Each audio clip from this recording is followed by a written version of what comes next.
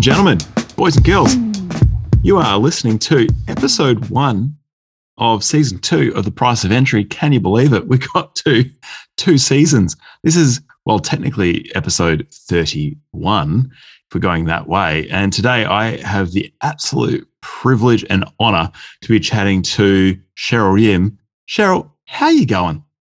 I'm good, thank you, Brendan. How are you?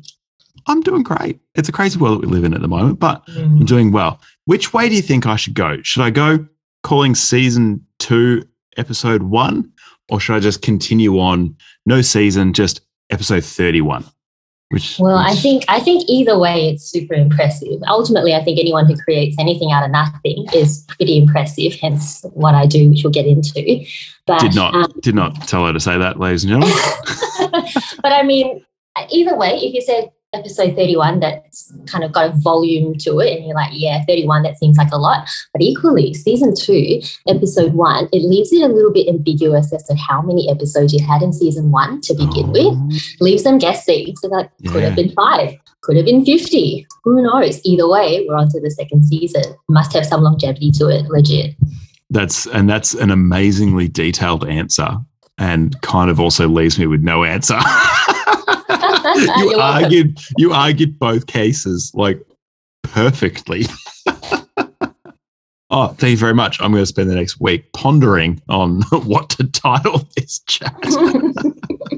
Oh, no. Well, on to more interesting things. Now, Cheryl, once again, thank you for your time today. I appreciate it on a balmy Tuesday evening in January while Victoria's going through some strange times. The world's gone through some strange times. So I really appreciate you rearranging the old schedule to make today happen.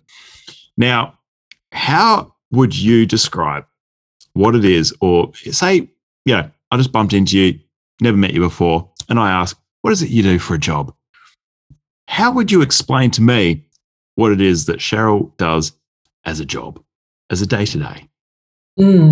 I am my job, and so I actually really enjoy kind of telling people what I do, particularly women. It really kind of opens up a whole can of worms, which I completely embrace.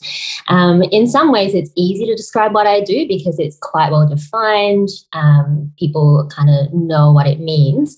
But then equally, I like to go into a bit of detail if the word just seems a little bit too long and fluffy. So ultimately, when people ask me what I do, I say I'm a doctor. And instantly I met with all sorts of reactions like, whoa, really? You must be so smart. I also get, but you look so young, which really? Asian. And so wait, how do you respond to that? I say, well, I'm older than I look. And then if they're Asian or if they seem, I don't know, kind of open to the kind of reverse racism they like to kind of put forth before anyone can put it on me, I sort of say, well, it's an Asian thing. We all look we're about 12 until we hit menopause, and suddenly we look about 90. So I'm somewhere in between that range. Oh, no. I cop a little bit of, not the reverse racism thing, definitely not given this, but the old mustache, if I shave it off, the amount that I get called buddy and champ escalates by at least 100%. As that's okay, buddy. It's like, dude, I know I look like I'm 16. I'm 34. Give me a break. Like, come on. I know. And they'll look at me and they say, oh, you're the doctor. Are you going to do my surgery? And I'll be like, yeah. And they're like, oh, okay. Would it help if I had a lab coat and a stethoscope around my neck? Would that make you feel more comfortable? Like, come on. Maybe a pair of testes. I don't know what it is that would make them feel better. But anyway. And so I usually just open with, I'm a doctor. And sometimes and people know what a doctor does. So that's pretty clear cut. But sometimes they say, oh, what kind of doctor? And the easiest thing for me to say is a gynaecologist. Yep. And so for the most part, most people, particularly women, would know exactly what that meant. But then there'll be some people, and perhaps, particularly if, say, English wasn't their first language or something, they'd be like, oh, what does that mean?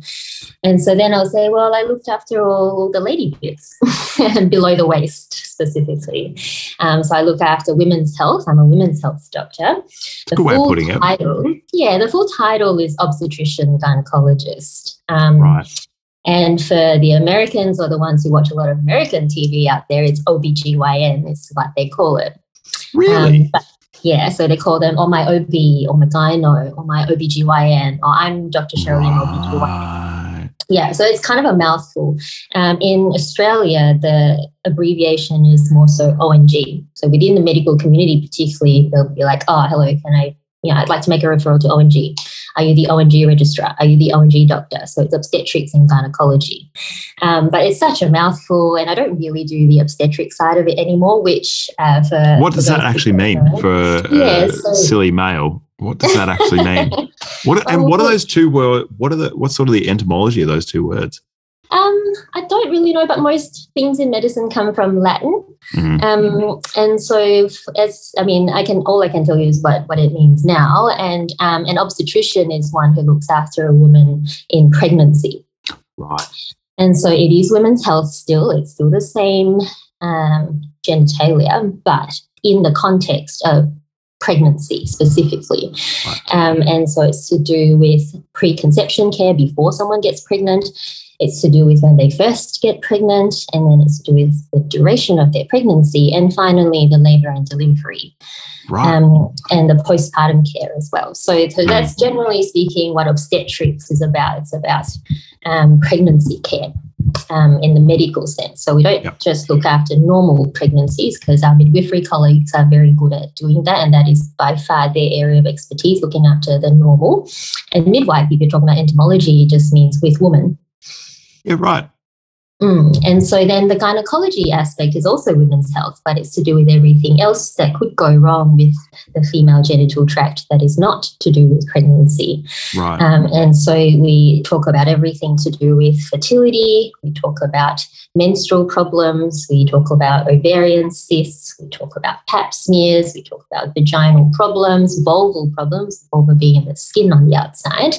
And then we talk about prolapse or pelvic floor disorders, where you've got incontinence or where your organs sort of start falling out through various mechanisms. So there's all sorts of areas within gynecology, but all to do with if something goes wrong with your lady bits below the waist. And for me specifically, I'm nearly finished with my general obstetrics and gynecology training, which is a 6-year process. I'm in my 6 years. Sixth and final year. Wait, is that 6 years post-university study? Right. Post-university, post-internship, post-residency, 6 years of specialist training.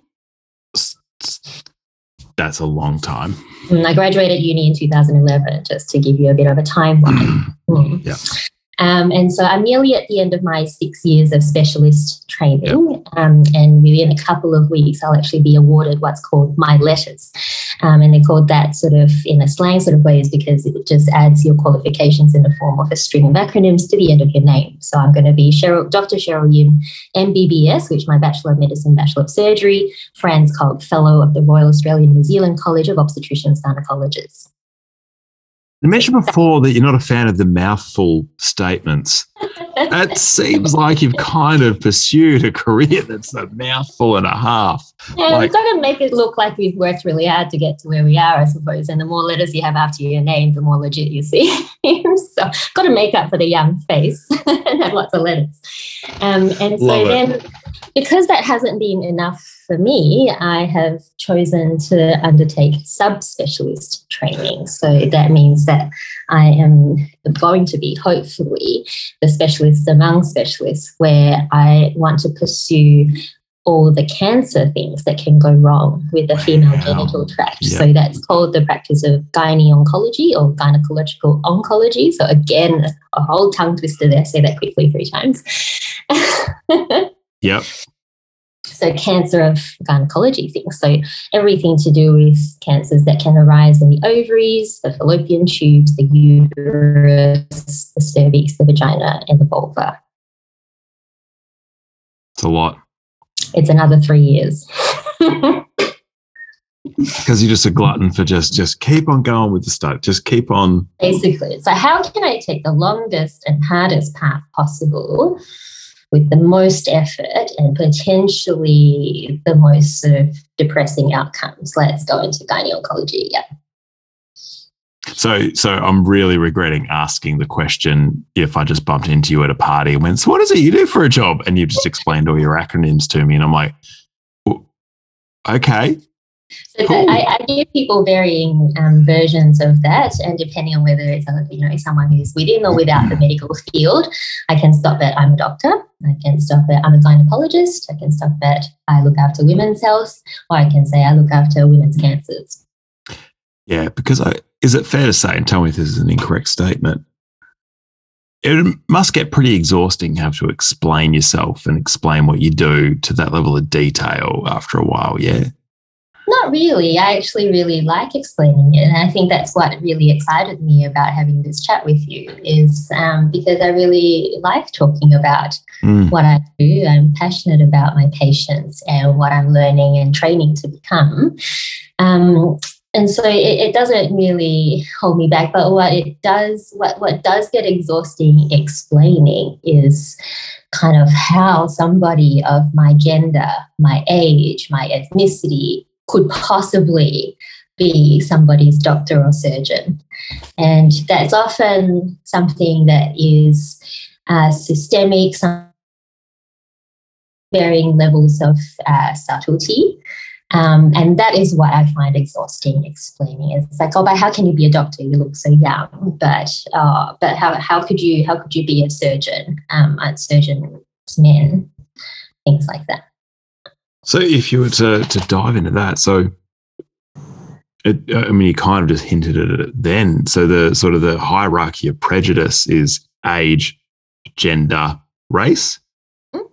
Yeah, probably. I mean, I think it affects everybody differently, and I get that not that commonly nowadays, thankfully, but we'd be kidding ourselves if we said that society has progressed to a point where we are void of that kind of prejudice, even when it comes to someone's doctor.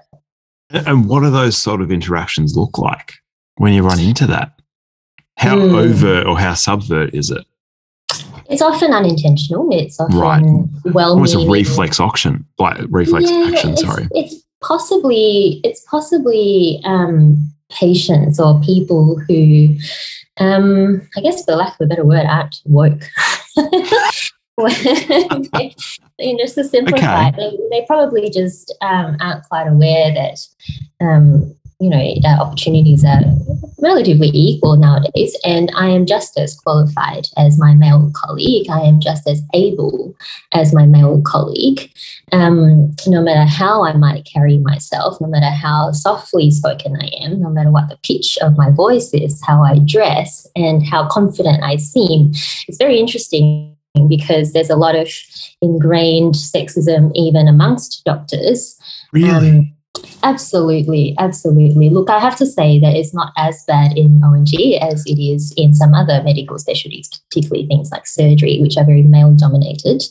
But there are a lot of subtle things in behaviours that if you mimicked exactly the same behaviour and sort of reproduce them in a male versus a female, they get perceived completely differently. And so if I was in an operating theatre, if I was doing an operation and I asked a question, if I sort of wasn't sure about what was happening and I asked my superior a question, just trying to kind of expand my knowledge and sort of ask, why is it that we're doing it this way rather than that way? Depending on what their perception of my tone has been, I've been accused of being abrupt or rude or usurping authority and not respecting the hierarchy. And I know for a fact that if I was a man saying that I would be rewarded for my confidence in speaking up to my authorities. And so those biases are inherent. They're often unaware of, from the source of them. Hang on a sec. I've just lost you for a second. The internet has just decided to drop out. Are you there? I am here.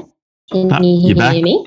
Yep, you're back. Oh, God, I'm on one bar. This is going to be really kind of flying by the seat of our pants. No, we're good. I've had way worse. No, and just to segue out of that, for those listening, if you've ever met Cheryl, to say that she is abrupt or trying to usurp authority is I could not think of statements that were more further from reality, and your demeanor and how you interact with your fellow human being, and how you treat other people. And I cannot imagine you, even at, like, never seen you at worst, but I'm just trying to, I can't picture it. I can't picture you doing something in that way. Like, there must be bruised ego in that you've asked a question that makes them go, oh, shoot, I've actually got to answer this. And, oh, no, I've been put on the spot. She's making it look bad because I don't actually know the answer. 100%. That is by far more of a reflection. This young upstart is... Yeah, it's a reflection of them rather than any kind of implication about me. And that's taken me some time to come to terms with. And that example is something that actually just happened this year. And because it was in an January 11th, 2022. When I say this year, now with the clinical year, we talk about this in terms of rostering. Oh, really? Contracts. Yeah, so the clinical year starts in February. Really? Yeah. So when I say this year, I mean the last 12 months. Wait, the clinical... okay. This is a mini can of worms. We're going to segue for a second because this is just a whole new society that's come into my brain. Wait, so the clinical society is not the right word. You know what I mean? Has its own calendar? Well, no, I mean, we still use January, February, March. But in terms of rostering, we kind of break the year up into terms and semesters and things. And just like university kind of starts at the end of February, medical contracts and medical rosters, at least for junior staff, start in February every year. Right. So it's weird because, you know, when it comes to Christmas and things, and any shift worker can tell you this, like the weekends and the holidays don't mean anything in terms of, we're just getting to the end of the year. Like, you kind of get a sense of that, but it's not really. Same with hospitality stuff that I talk to a lot. It's like, how was your weekend? You get met with a middle finger and a ha, ha, ha, ha. Busy as always. What do you mean? My weekend is Tuesday, Wednesday, you jerk. Like, come on. The end of the year for us is January. So when I say that this incident happened this year, it was, in the last 12 months. And because it was in a public setting in front of other people, I was like, if my tone was really a problem, I need to do something about that. That's not okay.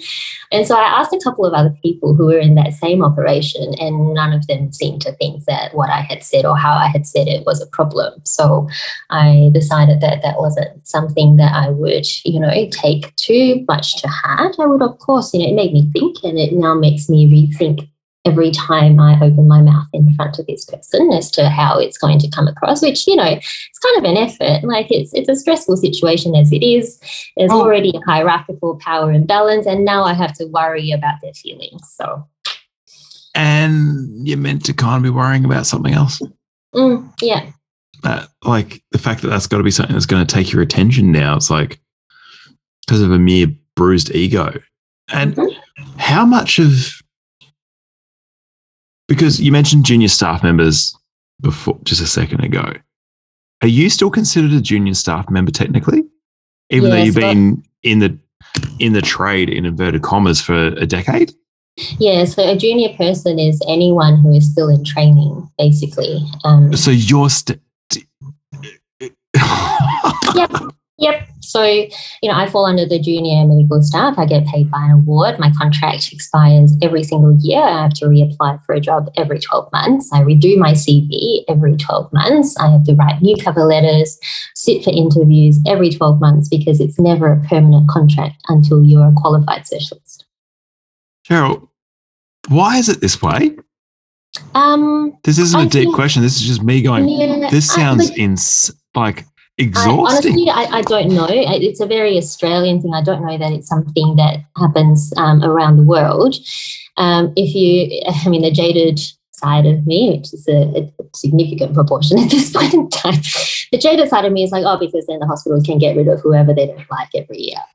But I'm sure that's not actually the reason. And I think, look, there is some benefit to training in a few different places and working in a few different units and learning how different people in different cities and states do things. But I'm not sure why that is. It's just the way it's a lame answer, but it's the way it's always been as far as I know. That sounds exhausting. Mm-hmm. And has it always been as bad as this incident that you just referred to recently? Or what was sort of your fresh face straight out of university? What were those days like? They were very stressful because you feel a lot of responsibility, and with varying levels of support. I have to say that training and working in medicine now is very different to what it would have been like, a couple of decades ago, in that patients are a lot more cluey and therefore a lot more litigious, and they are more aware of their rights and what's right and what's wrong. And so hospitals and administrators care about being sued for things, and they would rather not get into trouble for not supporting their junior staff. And so actually junior staff are quite well supported now, in that as soon as someone is demonstrating aggressive behaviour or is unsupportive or is bullying, there are quite strict policies and protocols in place to action that. Having said that, because our contracts are renewed every year, because it is such a bottleneck process to get into any specialty or subspecialty position, every year you need new references, new referees. If you are a whistleblower and you speak against your boss, what makes you think they'll A, rehire you, and B, provide you a reference? So yes, there are systems in place, but is it perfect? Far from it. That is...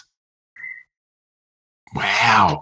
So, and how aware were you of this structure going into it? Or was it sort of like a rude reality that kind of you had to learn as you go? They certainly don't greet you on the first day of medical school as a bunch of 18-year-olds saying, hey, congrats on getting the top enters in, high school scores in your high school. You are now in one of the most prestigious and sought after university degree courses. But also, just so you know, on the other end, what awaits you is prejudice, microaggression, stress, lack of job security, and basically abuse. So it's a very extreme way of looking at it. Not all of us go through that, certainly not every day, but I think all of us have some kind of story, either whether it's about ourselves or someone that we actually know or with something that we've witnessed, about any one of those things.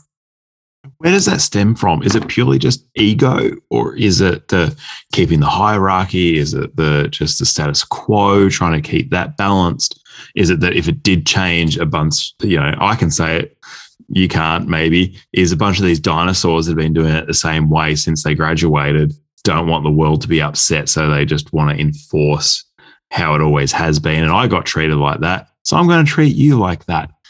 I would say that last thing is the most likely biggest contributor out of all of those. I think it's a very complex issue, and it probably manifests in different ways and stems from different causes for any situation. But a lot of the time, if you went to your boss asking for support or whatever, then they would say, oh, well, but back in my day, this was how I was treated. Back in my day, it was even worse. You have no idea how good it is now, so suck it up, princess.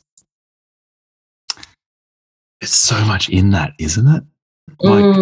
There's something that I run into, having these conversations with people in different industries is in one sense, this story is so unique, but in another sense, if I overlay sort of that generational gap and that this is how it was for me, so therefore it needs to be how it is for you, because otherwise my bad time isn't justified.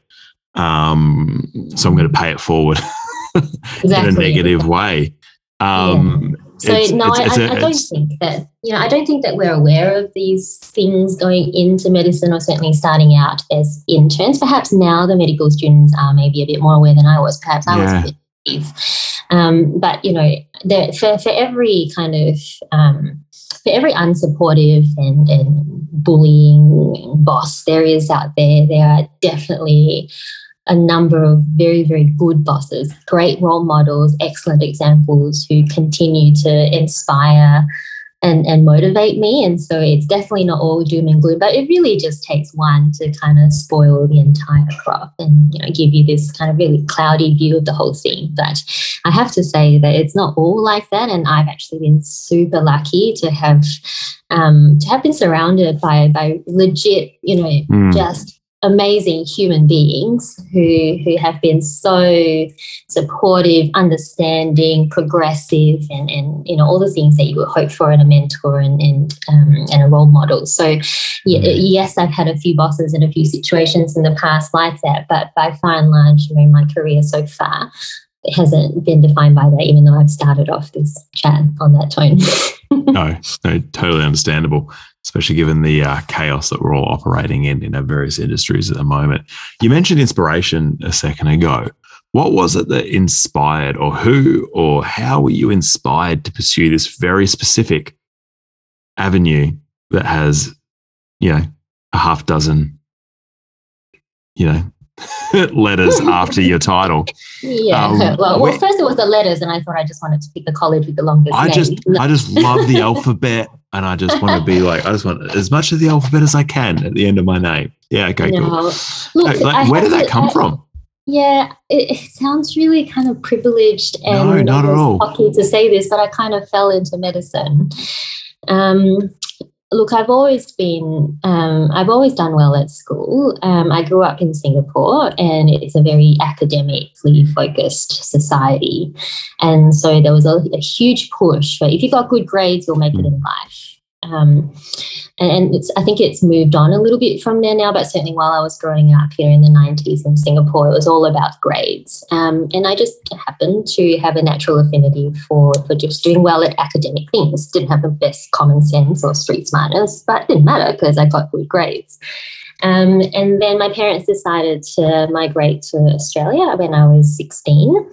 And so I came to Melbourne to do year 11 and 12. And, for the first time in my life, I kind of was taught to think for myself, which was not how I was raised in Singapore. And so when they said, oh, what do you want to do with your life? What do you want to do for a job? And I was like, oh, I don't know. I just kind of assumed doctor, lawyer, engineer, whatever.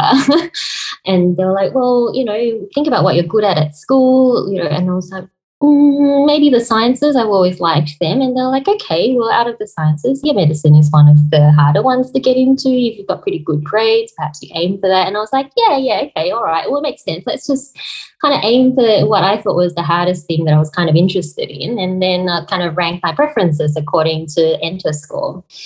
And so I ranked medicine first, and then I followed that with I think it was science or something like that. I didn't even drop down into biomed. I was like, well, if I couldn't get into medicine, I just didn't want to do it at all. It was medicine or nothing. And then I was like, okay, I'll try for that. And then I'll never forget the day that the high school scores came out. We still had to kind of gather around the newspaper.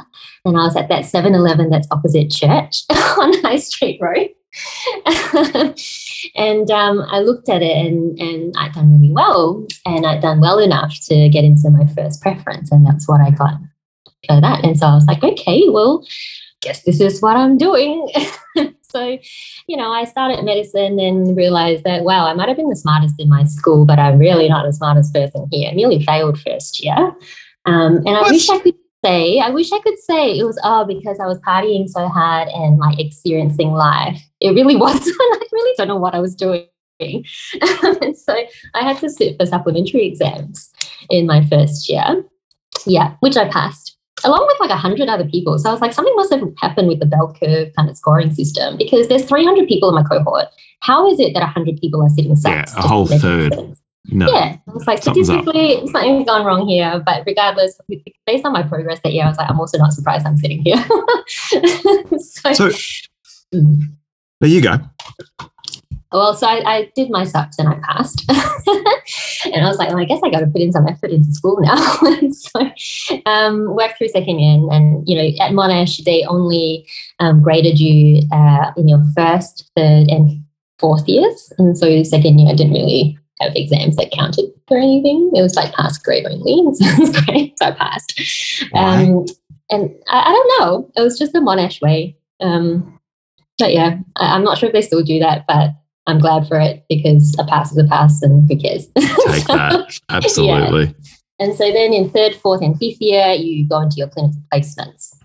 And so you really only spend the first 2 out of 5 years of your undergrad medical degree in the lecture theatre and in tutorial rooms. And the contact hours are like, 4.5 days a week, like proper, not quite as heavy as engineering, so they say, but, decent as you would expect. And then third year onwards, you're thrown into the hospital system. You're the medical student kind of shadowing the intern or kind of following behind someone and having the doctors in the hospital give you tutorials between their clinics or something like that, and kind of standing in theatres and observing. So you get a taste of all the different specialties almost, depending on where you're placed. And so in third year for the Monash structure, it was general medicine, general surgery. I thought all of it was quite interesting. I kind of always liked doing things with my hands, so the surgical side of things kind of appealed to me.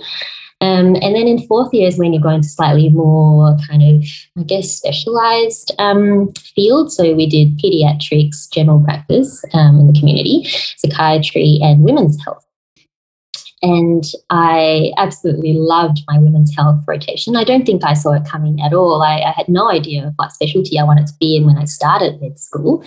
And when I did my first women's health rotation, we had to observe and participate in births. And so I saw my first few births in that rotation, and just like my mind was blown. I just thought it was the most amazing thing that a woman's body could do. And then, and it's probably, and I think back now, I'm like, well, this story is probably not the best for the woman, but I was placed in a smaller hospital, and I was doing a night shift as a medical student, just waiting for a birth because we needed to get our logbook signed off. And this lady came in having her second baby, and the midwives were like, oh, this is great. She'll definitely pop a baby out this shift. Go into that room, get to know her, help the midwife, etc. I was like, yeah, great, okay. And so she had the baby, and she had a little tear down below, and so they had to call the doctor in to put stitches in. And I'd seen a few of these, but I've never really done any of that or handled anything. And before I knew it, the doctor sat me down in between the woman's legs, and she took a pair of forceps and she pointed exactly where I should put my suture in and exactly where it should come out. She tied all my knots for me. She checked everything. It was basically like she did it, but I was doing it in the middle of the night when she could have just come in, done it in 5 minutes and gone home. She spent half an hour with this poor woman's legs in the air, and I sutured my first vaginal tear. And that I was just, the thing with medical students is we're so impressionable. And as soon as someone welcomes us, as soon as we're kind of, acknowledged in the room rather than, oh, don't speak until you're spoken to, we just get so, I was very easily kind of sucked into that. And I was just like, oh my gosh, this is the most amazing rotation. I love every minute. I want to do it for the rest of my life. And that was a moment that made me want to do it. What a story. Poor woman, though. No, well, it sounds like you had a good supervisor. How do you keep your hands steady with I'm assuming there's a fair bit of adrenaline going at that point. That's what the baby is for. The baby's the distraction. So of course, she would have had all the things going through her body that she would have been like, fine, whatever. Yeah. Oh, wow. I don't know whether I'm impressed or shocked by that doctor. No one else you got to learn at some point. Well, that's right. And no one else that I've spoken to in my field has kind of said that that's how they got into it. And some of them, their parents have done this, and others watched a cool surgery, or others have a personal connection or something like that. But for me, it was when they took me in and they said, yeah, you can stitch up this woman's vagina. And I was like, yeah, cool. And then in fifth year, we can pick a couple of electives. We have some compulsory rotations, and then there's a couple of electives you can kind of organize yourself. And so I picked it again in obstetrics and gynecology, and I was like, look, this is going to seal the deal for me. If I still like it with a different team and a slightly different hospital, then this is it. And I loved it. I absolutely loved it. And, they were very supportive, and they said, look, if this is what you want to do, this is how you can set yourself up well in terms of getting into some academia, doing some research. Here's a project that you can get into. So then that all was all going swimmingly, but then you have to apply for your internship. So as an intern, you don't do any women's health. They don't let the interns near the women or the children, maybe for good reason. I don't know. So you just allowed to experiment on blokes because if you stuff it up, they can't. Yeah, fine. Pretty much. I mean, that's what all the textbooks are based on anyway, men and what's normal for men, anatomy, everything. Anyway, and so they let interns loose in emergency and general medicine, general surgery, and a few other kind of rotations.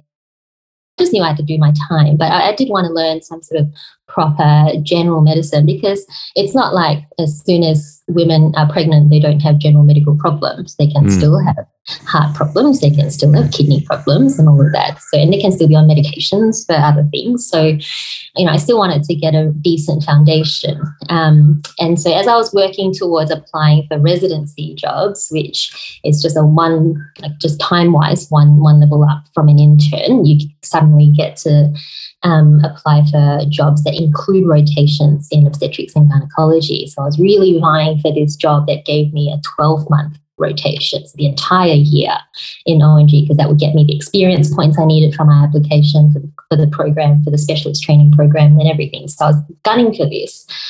And then I got sick.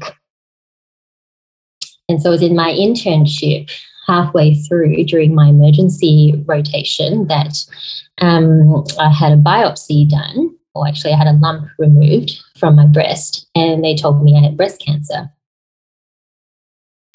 And so that put everything to a screeching halt. It was not what I expected. I actually found the lump in December the year before, and it was tiny. And of course, as like a medical student going into internship, I thought I knew everything. And so I sort of self-examined, and I was like, oh, it feels pretty benign. It's probably nothing. I'll go and get an ultrasound and mammogram. It'll be fine. My GP was like, oh, look, you should just see a breast surgeon at some point anyway and just, get it looked at by a specialist. And so I did, but then I was like, I don't really have time. I'm a busy intern. My work is more important, and I'm not particularly worried. It can't be anything bad. I'm so young and I've got no history, whatever. It'll be fine. So I waited until, was it May? Whoa. And I saw a specialist. Yeah. So I saw a specialist in May, and she looked at all my scans, and she was like, yeah, you're probably right. You don't have any risk factors. Chances are it's nothing. What do you want to do? Do you want me to biopsy it soon, or do you want to just get the whole lump out? And I was like, oh, I'll just get the whole thing out, whatever. She's like, okay, well, when do you want to do it? It's probably not particularly urgent. We should know what it is at some point. And so I was like, look, I don't want to take any sick leave because internship, so important, career. So I got it out in August during my annual leave because I'm crazy and stupid. Wait. So August, you found it in December. Yep. Cool. Yep. Just making sure I've remembered. Yep. Wow. Don't try this at home. And so got it out and thought, yeah, great. I'll do it at the end of my annual leave. I'm about to start my next rotation, and I'll just get it out as a day case, and I'll get it out on the Thursday, and I'll start work on the Tuesday because I had the Monday off or something because of rostering and stuff. And so then Monday she gives me a phone call, and she's like, I need you to come in. It's not good news. I said, what? And she's like, it's cancer. And I want you to come in so we can talk about it. So I like the whole thing, I just felt ringing in my ears. Everything went blur, like all the cliche things are absolutely true when you get that kind of information about yourself. And so then I drove in, and Benson was with me at the time because we had just been to a kind of a friend's event the night before. And so he was sort of staying over with me at my parents' house. And so then he was there when I got that phone call. He was like, what's wrong? And I was like, I've got to go to the city. I've got to go in. And so I think he sort of didn't come with me. No, I'm wrong. I was on my own. He had gone home the night before, and so I was on my own. But I called him, and he was like, "Oh, do you need me to come?" And I said, "No, I'll just take myself in."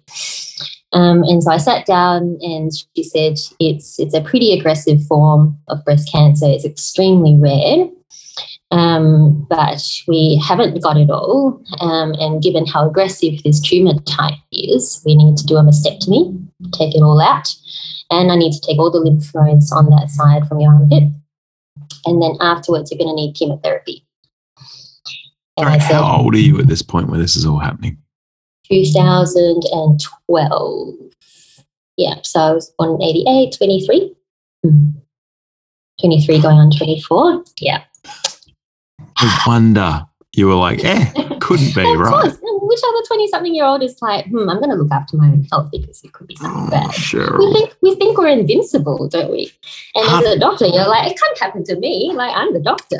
As a young person and a medical student, it's like double whammy in terms of, I got this handled. I know what I know what Totally. Oh, That's the audacity of youth, right? That's a tangent, but yep.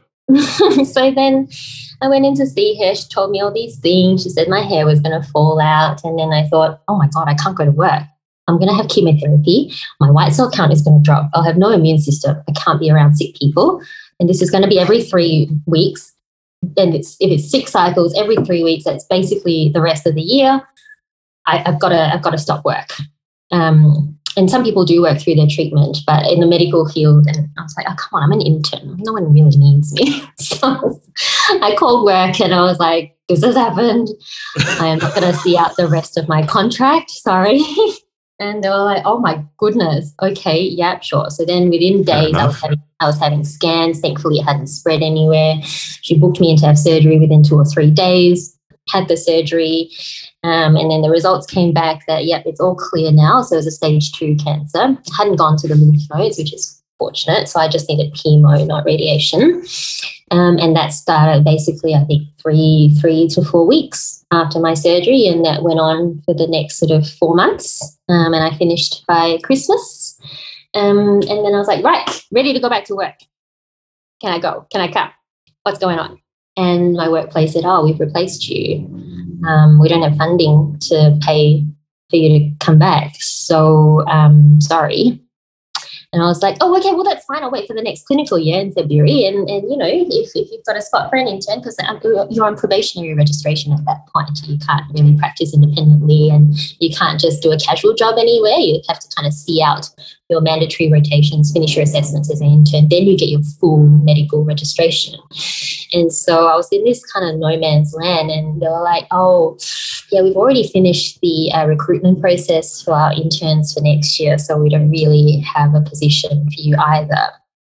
So I was like... At that point, are you allowed to pull the cancer card just to go, hey, guys, I don't know if you're aware, but I have cancer. Can you let me in?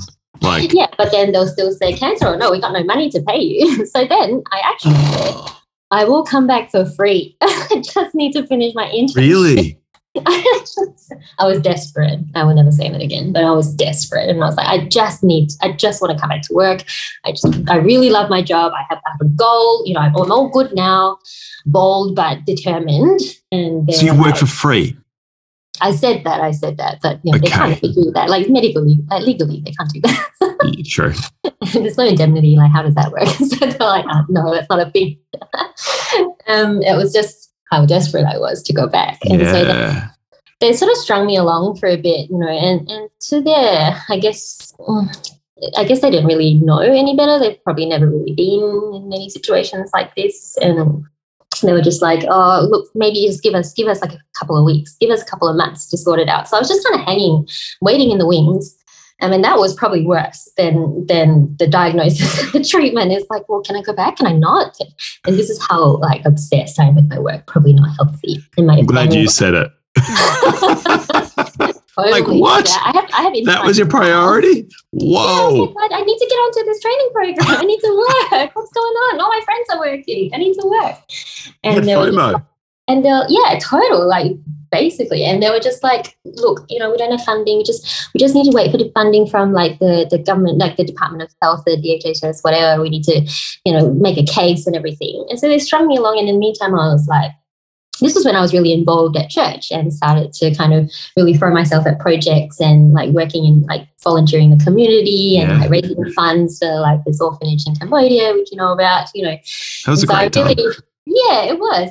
But it was like me just killing time. I was like, okay, I guess I'll just crochet and paint things and make things because I don't know what else to do with myself. How painful was that? How, like, given like what you just talked about, your drive, and then having to be forced to slow down and smell the roses.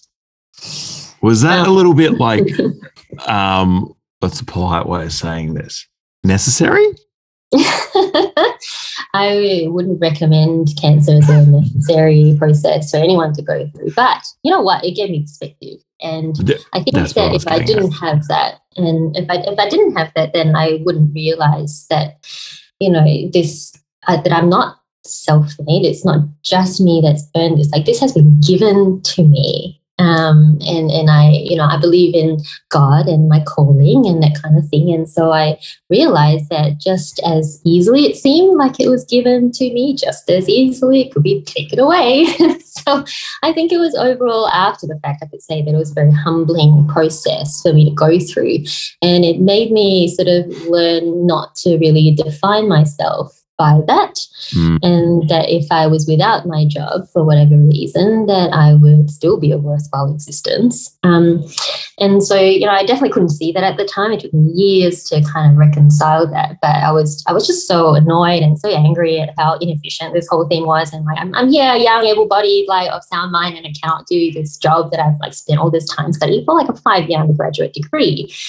Which I nearly failed. I actually tried at this thing. Yeah. And so then they said, oh, okay, look, we've applied for additional funding. We've got, special consideration for you given the exceptional circumstances. So in the next financial year, we can take you back. So they took me back in July. And so between December and July, I wasn't working and basically slowly losing my mind. And then by July, like my hair had thrown back. I was like, hells yes, I'll come back full time. I mean, it's got no time to waste. And so I finished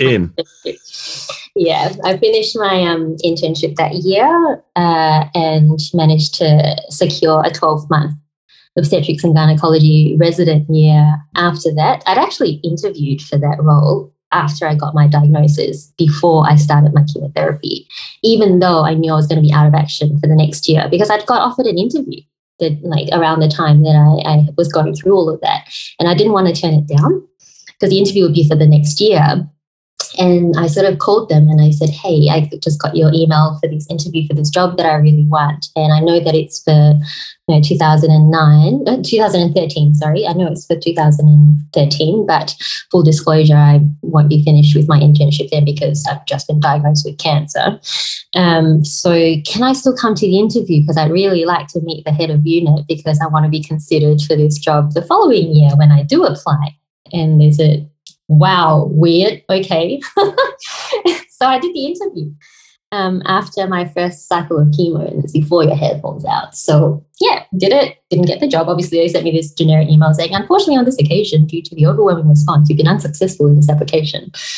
And I was like, well, yeah, duh, because I'm still having treatment. But eventually I re-interviewed for the job again the following year and I got it. And how much has this experience with breast cancer spurred you on for your pursuit into women's health, and specifically, as you said at the beginning, around cancer down south and all that? Your words, not mine. Is that coincidence, or is that like just confirmation? No, I don't think it's coincidence. I think it's calling. Yeah. So I don't think that it made me want to do it more or less or anything, but it was, as you say, it was confirmation. And I was just kind of like, the most direct kind of path, if I said that my illness kind of inspired me, would be to say I want to be an oncologist, like a medical oncologist, someone who gives chemotherapy, or I want to be a breast surgeon. But I was so determined that I wanted to deliver babies and do all of that initially. I didn't actually think of going into gynaecology when I got onto specialist training. I just wanted to be an obstetrician gynecologist. I wanted to deliver babies, do cesarean sections, and deal with general gynecological problems. But certainly as I've kind of gone through the training program, and within ONG, there's all these different areas, and I rotated through all of those in my training. I realized that my own experience informs how I interact with my patients, and it really equips me to build rapport with them in a way that is quite unique and quite special. And I'm not saying that if you don't have personal experiences like this yourself, that it makes you any less of a doctor or that your interactions aren't as genuine. I think it's just different. And for me, I was determined when I had this this diagnosis, that if I got to the other side of it, that I would make it count, because I hate wasting things. I hate inefficiency. I was about to say, inefficiency seems like a shtick. I can relate. I can relate. Like, look, if I'm gonna have to put everything on pause and like kind of spend or waste all of this time going through this treatment, make up for it. Better make something out of it. And I want to be used for that. I want that to empower me to be a better version than who I would have been if I didn't go through that. And so, every interaction that I have with a patient, I've now been on the other side as well. And I think, and all of us doctors by this stage in our lives have probably been on the other side in some way, shape or form, whether it's you or your kids or whatever it is. And I think it really, it just gives you a bit of maturity when you deal with patients, and it gives you credibility, and then it builds trust, and then it helps them and trust you with their care and the decisions that they're trying to make for themselves. And I think that ultimately contributes to better outcomes. And looping it back to our discussion at the beginning of this chat, the doubt and the prejudice and the ageism, sexism, racism, all those sort of micro reactions and those sort of things, the minute you drop that story, it's pretty hard to argue with, and it's pretty perspective instilling for somebody that goes, how old are you? By the way, I had breast cancer at, what did you say, 24? Yeah, cool. 23. Yeah, cool. Shut up. I know what I'm talking about. I've also studied it and I've experienced it. You're all good. That's worked out quite well. Yeah, inspiring. I think it has, and I thank you, and I think that I hope that it helps me be a better doctor. It helps me treat patients better, and ultimately, I think I just want them to trust me with their care. And because you understand, as you said before, like it's this cliche revelation when it gets put upon you that you just question, like when you find out that you've got this thing, you know what that feeling is like personally. So you know how to handle that safely. Mm-hmm. And I can help them navigate that. I can help their family navigate that, because then, of course, I had to tell my family, God, that was another ordeal. Because it breaks your heart every single time you have to watch someone's heart break over your news. Yeah. So that was actually really difficult, to be grieving yourself over the loss of your own health, and then to have to feel like you needed to console someone about that. So it was really heartbreaking to have to tell my parents, because no one expects their child to have cancer, because as soon as people get cancer, they think you're going to die. Especially so young. Yeah, and so it was quite devastating to have to tell them that and see what effect it had on them. And so now, when I have to tell my patients and their families are there, I feel for all of them, and I always take, not always, but if I see that a husband or even like a daughter or a son or a sister or whoever is taking the news really hard, because sometimes the patient is kind of like, well, I kind of knew that there was something wrong, so let's get on with it and let's get it treated. But then their family's just like, oh my gosh, I had no idea. And they're just absolutely devastated. And they're carrying the weight of everything. They're driving to and from the hospital and all of that. And so I always kind of take them aside and sort of say, hey, are you looking out for yourself? Are you talking to your GP? And can we support you in any way? I know that you're not my patient, but you're going through this as much as she is. So what can we do for you? And I think that's because of my experience that I look at the patient themselves, but also the context, and make sure that I factor all of that in. That's phenomenal. And in that journey that you just outlined so eloquently, it is so impressive, not only where you're at now, but your ability to process the things that you've been through, both personally, within the industry, and continue to pursue it. Let alone, like, we didn't even touch on your transition from Singapore to Australia and that cultural jump that would have been in. That feels like a podcast for a future time. But What was the hardest, if you had to? I know it's an impossible question, but out of that journey, of all those sort of hurdles that you've had to leap over, which was the most challenging?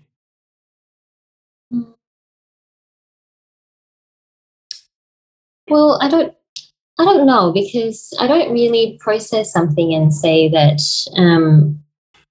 it was hard and stop there. I just kind of go, it was hard, but, or it was hard and therefore I can now do this better or something. So okay, when you ask me that, I kind of really struggle to think of like, oh gosh, that was like, I think all different parts.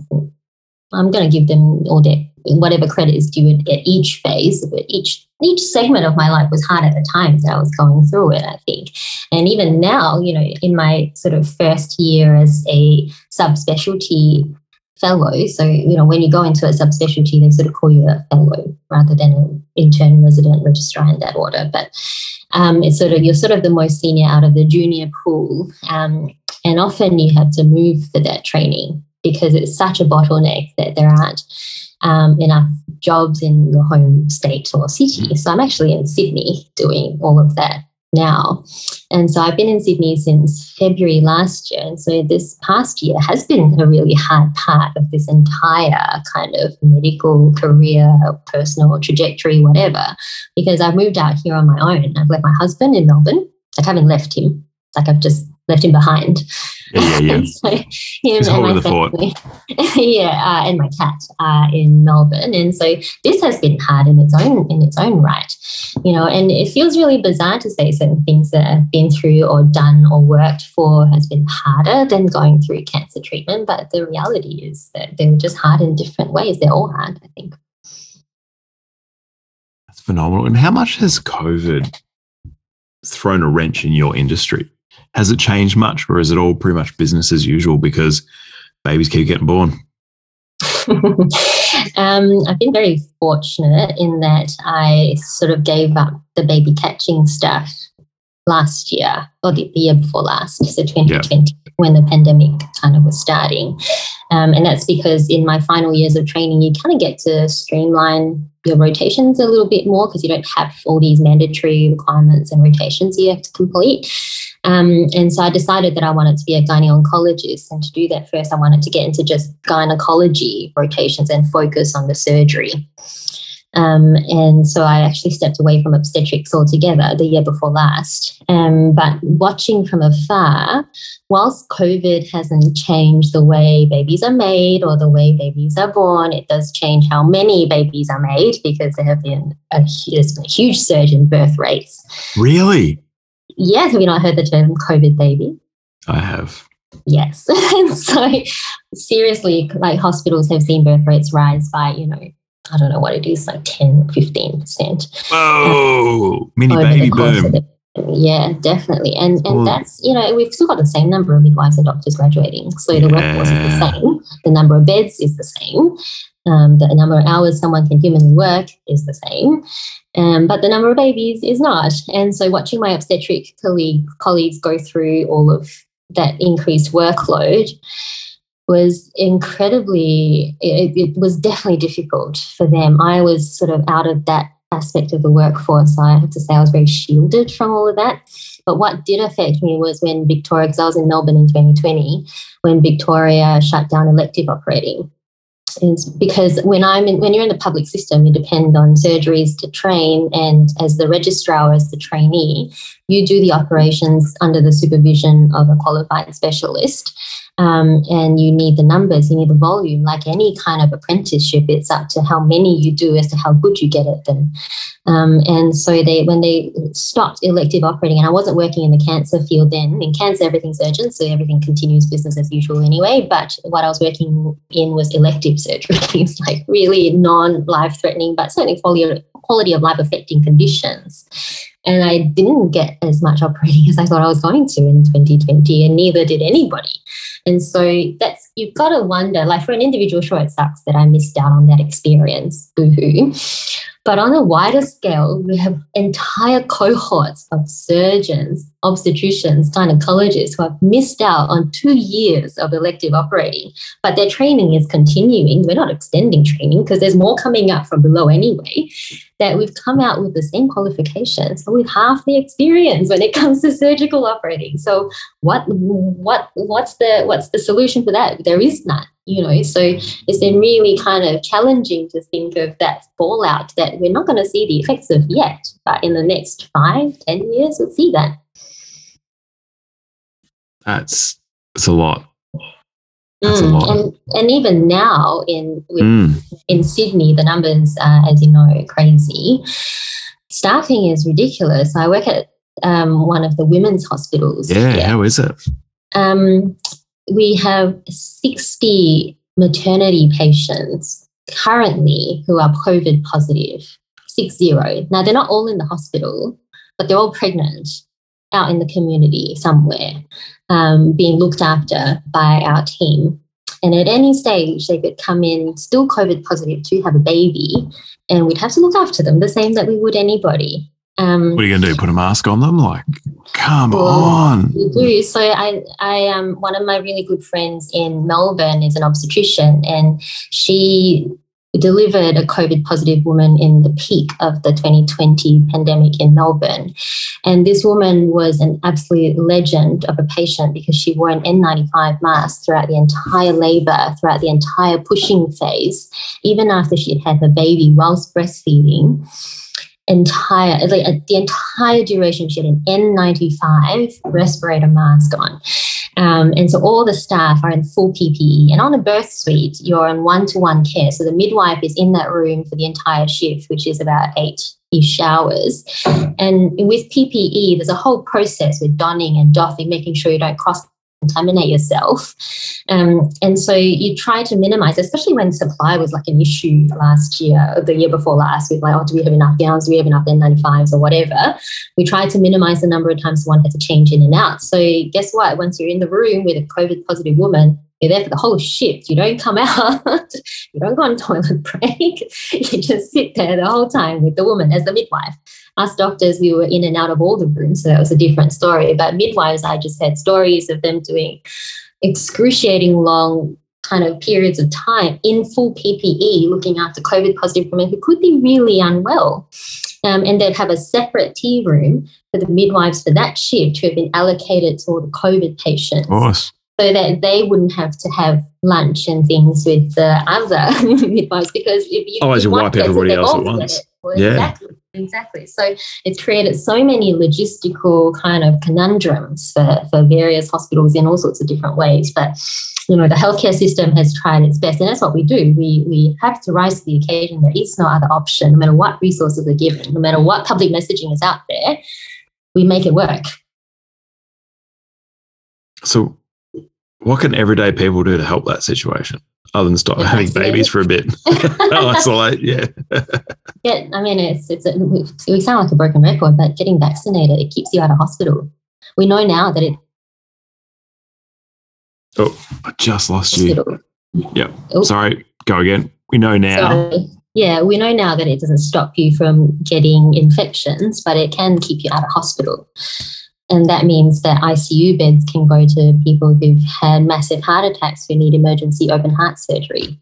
It means that someone who's had a bad fall and had a brain bleed can take up that ICU bed. Like, these are not things that we can help. And yes, to a degree, we can't help whether we get COVID or not, but we can certainly help if we get bad COVID or not, to a degree, via vaccinations. And so that's why it's been pushed for so hard. And that's why we all believe in it, because we see not just the effect that COVID has on someone who gets COVID, but we see the systemic effects that getting COVID on a population level has on resources, staffing, the system, everything. Yeah, absolutely. And I feel like it's such a hard one's not the right word. Talk to a lot of people that are very individualistic and only think about them and themselves and their own, and not necessarily the the ripple effect that their actions have on a system that they take for granted or that they're very used to just being there. And I think in Australia, we're so inoculated, pun intended, to having a great medical system at our beck and call that we can rely upon, that now that it needs to rely upon us to do something quite simple, complicated. I understand that. I understand the complexities. I understand your varying medical. I understand the nuance. I get that. I'm not going to go too deep and personally into that one, but I get it why people are hesitant. I get that. Yeah. However, not understanding the fuller context and the fuller implications of that when people are purely just like, nah, stuff, it'll be right. Like, you got to understand there's a set number of ICU beds. And if and people don't stop falling off ladders is the way I explain it to one person. It's like, you're always going to have a set number of guys that fall off ladders and need that ICU bed. That's not going to stop. Yeah. So what's the controllable here? If it's a cry, that's right. What's the controllable? We can control this. So what can I do to help? Does this help the business down the street stay open a little bit more? Sure. I'll do my part, because at the end of the day, I am not as important as the whole, but and from my perspective within my field, people are not going to stop getting cancer. Well, falling off ladders and cancer, Cheryl, come on, same thing. I'm not comparing one pathology to another. I'm not saying my cancer is better than yours, but do I feel dumb right now? Yep, continue. Yep. Not at all. But the reason I'm saying that is because literally as I left work today, I received news that we are probably going to have to continue what they call low activity, as in skeleton operating, less or no elective surgeries for the next 5 to 6 weeks. Now, technically all planned surgery is elective, but there's different categories. There's category 1, 2, and 3 or whatever in terms of urgency. And almost all cancers, basically all cancers are category 1. Yeah. And so we have to go ahead within 30 days of the case being booked. Yeah. And that's all well and good that we can continue to do our surgeries, but we actually have no anaesthetists or scrub nurses to staff our operating theatres. So even if the theatres are physically there, there is no one there to anaesthetize a patient because they're either down with COVID or furloughed because they've been in close contact with COVID, whether it's a patient or a personal contact. And so she was saying that, I can give you these lists, but I can't guarantee you that all the staff will be there. So we can have patients coming in expecting to have their cancer surgery, but they can't. And so then she said, we have to continue with cesareans. We always have to have emergency theatres in case there are complications in the labour and delivery part of the hospital. But, as the cancer service, you guys come next. But equally, I can't tell you that we're staffed. And also, after you've done the operation, there are no beds to put the patients in. We've shut down an entire ward at my hospital because there's not enough nurses to staff that ward because they are all furloughed or unwell with COVID. It's the same. And so my patients are now sitting up on the antenatal ward with other pregnant patients who may or may not have COVID. So we're mixing cancer patients with potentially COVID positive. I don't think we're mixing them at this point, but with suspected COVID, we might be, and these are shared rooms. So what can we do? We've got to put them somewhere because we can only staff this 1 or 2 wards. And so I've got nurses who might not be trained in my field looking after my complex surgical patients.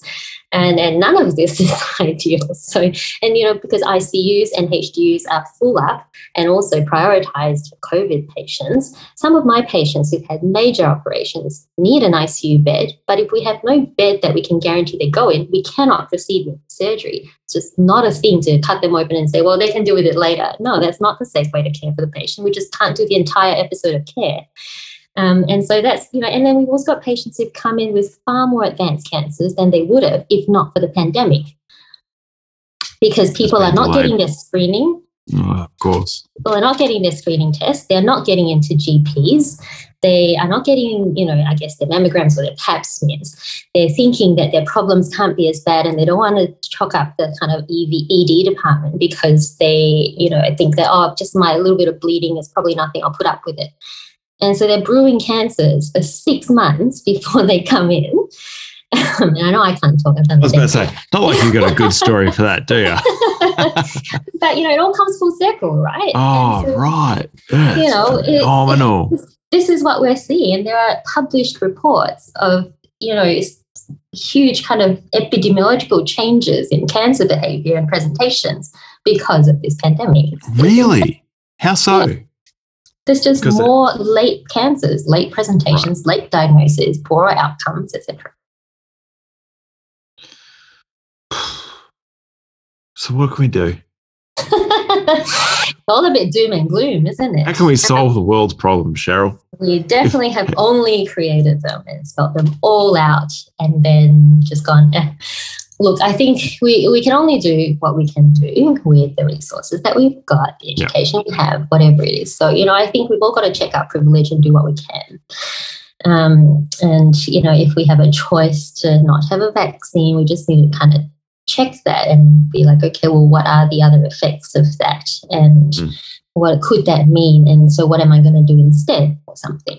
I don't know, maybe don't fall off your ladder if you're not going to have the vaccine. I'm not sure. So I don't know. But I think like today I had a patient come in for a clinic appointment and then revealed that she was a bit feverish last night and, actually has had a cough. She's vaccinated. But when I asked her, I was like, how did you get past screening? Everyone has to fill out an attestation or a declaration at the start at the hospital door saying, have you had any symptoms? Have you been a sick contact? I thought it wasn't that bad. They forgot. They just, I just said, no, I forgot I had a cough. And so it's really. So now you're put at risk. Because I wasn't in full PPE. Yeah, I was. Well, if you get it, then. Yeah. So I was like, okay. What a mess. That's not okay. And they felt really bad about it. But that's cute. Like she's there. Yeah. So I was like, okay, just hold on a sec. So I walked in, closed the door. So I was like, you can be in your own poorly ventilated clinic room. I'm going to go and done my PPE. I came back with a rat and I tested her and she was negative, sure. But we know that those are not particularly sensitive tests. It just, I know people are like, I feel fine. And they test and then they're positive. Or fine. Yeah. I just can't taste anything at the moment. It's fine. And they test positive. And you're like, yeah, or for one day, like if they have symptoms, one day they test negative, and the next day they're positive. So they were probably positive then, So I was like, okay, well, this is somewhat reassuring, but you've got symptoms. You need to just go home. You did not need to be here. You've exposed me, the admin staff, the people you walked in through the front door through. Like, why? So just thinking a little bit, I think, I would like the general public just to be a little bit more considerate, just a little bit more aware would be really helpful for all of us. And without going too meta about it, like how much do you think is like, because the common theme in this little discussion is that sort of self-centeredness or that sort of just thinking about myself and my own. How much of that do you think is a side effect to being isolated for 2 years? No, it's possible. It's possible. I mean, I speak from a very privileged viewpoint when it comes to lockdowns and jobs because I've had job security for the last couple of years. I have been able to go out of my house and physically go to work and interact with other human beings almost every single day, despite all the restrictions. I've enjoyed the traffic-free roads and stuff like that. So I feel very self-conscious when I talk about, ISO, how hard was that? Or lockdown, that was so hard, because I actually didn't really have to do that. But I think it probably has impacted on people's ability to kind of think a little bit beyond maybe themselves. Yeah. So I think it's affected all of our kind of thought processes, the way we process things, our perspective, how we fit in the context of society. Like it's all been thrown out of whack anyway. So it's a lot to digest, and it's a lot to, It's been a big couple of years, hey. If you had a time machine though, and you were to go back to Cheryl that was just about to move to Australia, it's a while ago. What heads up, if any, would you give yourself? Don't be afraid to make friends and make the most of any situation that you're in. And the reason I say that is my headspace when I left Singapore was I was 16. Like I had my group of friends. They were all going to a very similar type of kind of sort of junior college type of school, and I wasn't going with them. And instead I was coming over to this new country to come in at year 11 into an all-girls private school. Huge. And I was like, I've seen this on TV. Like, it's not always pleasant. I know what these Western The one time TV has probably been true in those scenarios is a rough move for any kid. It is. And, I actually went into, I was miserable, and all my friends are going into co-ed schools, and I was going into this private school, and I'd spent 4 years already in a girls' school, and I was like, why am I going into a nunnery? This is so unfair. Where are the boys? This is the worst. And down the road, as it turns out. And so I was so kind of unimpressed with my parents' decision to move. Like, I kind of got it, but I was like, why? And so I thought, you know what? I don't care. I probably want to do something. Maybe I want to do medicine. I don't know. I just want to get into uni. Like, I want to get into a good course at uni, whatever it is, like the hardest one to get into, right? So my last 2 years of high school is just going to be about that. I'm just going to come here and I'm going to study. I'm going to wait for uni to start, and then I'll make friends, and then my life will begin. Like, these 2 years, whatever, it's a bit of a write-off. And I think I probably missed out on a few, friendships, opportunities. Like, I didn't actively turn anything down, but I definitely had a very closed mindset. And I think it did make my assimilation and adjustment that much harder for myself. And so in that kind of short-term aspect, I would say just like loosen up, just, embrace it, make the most of it. And now, whatever rotation I find myself in, whatever sort of situation I'm in, whether I have lots of work or no work, lots of operating, no operating, I'm determined to make it count. I make the most of it. I glean everything I get out of it, and I make sure that it then is a stepping stone to whatever the next thing is going to be. So nothing's arbitrary, nothing's wasted. And so I think I've changed my perspective as a result, but, I could have had a little bit more of that as a 16-year-old. I love it. Nothing's arbitrary, and nothing's wasted. It's like you value efficiency or something like that. We've mentioned a couple of times already. I don't know what gave that away, but it's so impressive, Cheryl, your journey and the different things that you've run into and overcome, and not just overcome, but you've taken them, assimilated them, and made them something worthwhile, and brought it into your arsenal of care for your patients and your career and those that you're helping. And it is, I've never felt more overwhelmed and inspired by a chat on this podcast so far, / out of my depth. It's great. It's so good. What you do is phenomenal. And thank you so much for sharing and your time and for what you're doing ongoing. And I really, really do hope that the overall COVID situation here in Australia just corrects itself a little bit to give you and your colleagues a little bit more respite.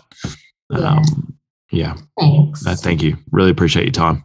Oh, it's been a pleasure, Brendan. Thanks for the opportunity. No worries. And everybody, good luck digesting that one.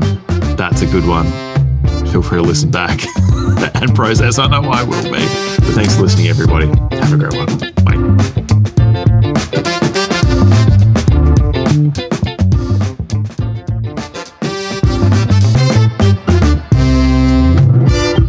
I think one of my first shows that I ran was like Shark Tank. So it was, just a fun little show that I would just, make the content for, encompass some different ideas. And I kind of learned to appreciate that bigger corporate world versus the startups. And they both had their pros and cons, obviously. Like, I love being around people, and, the startup stuff was great to all feel like you're kind of working to this bigger goal.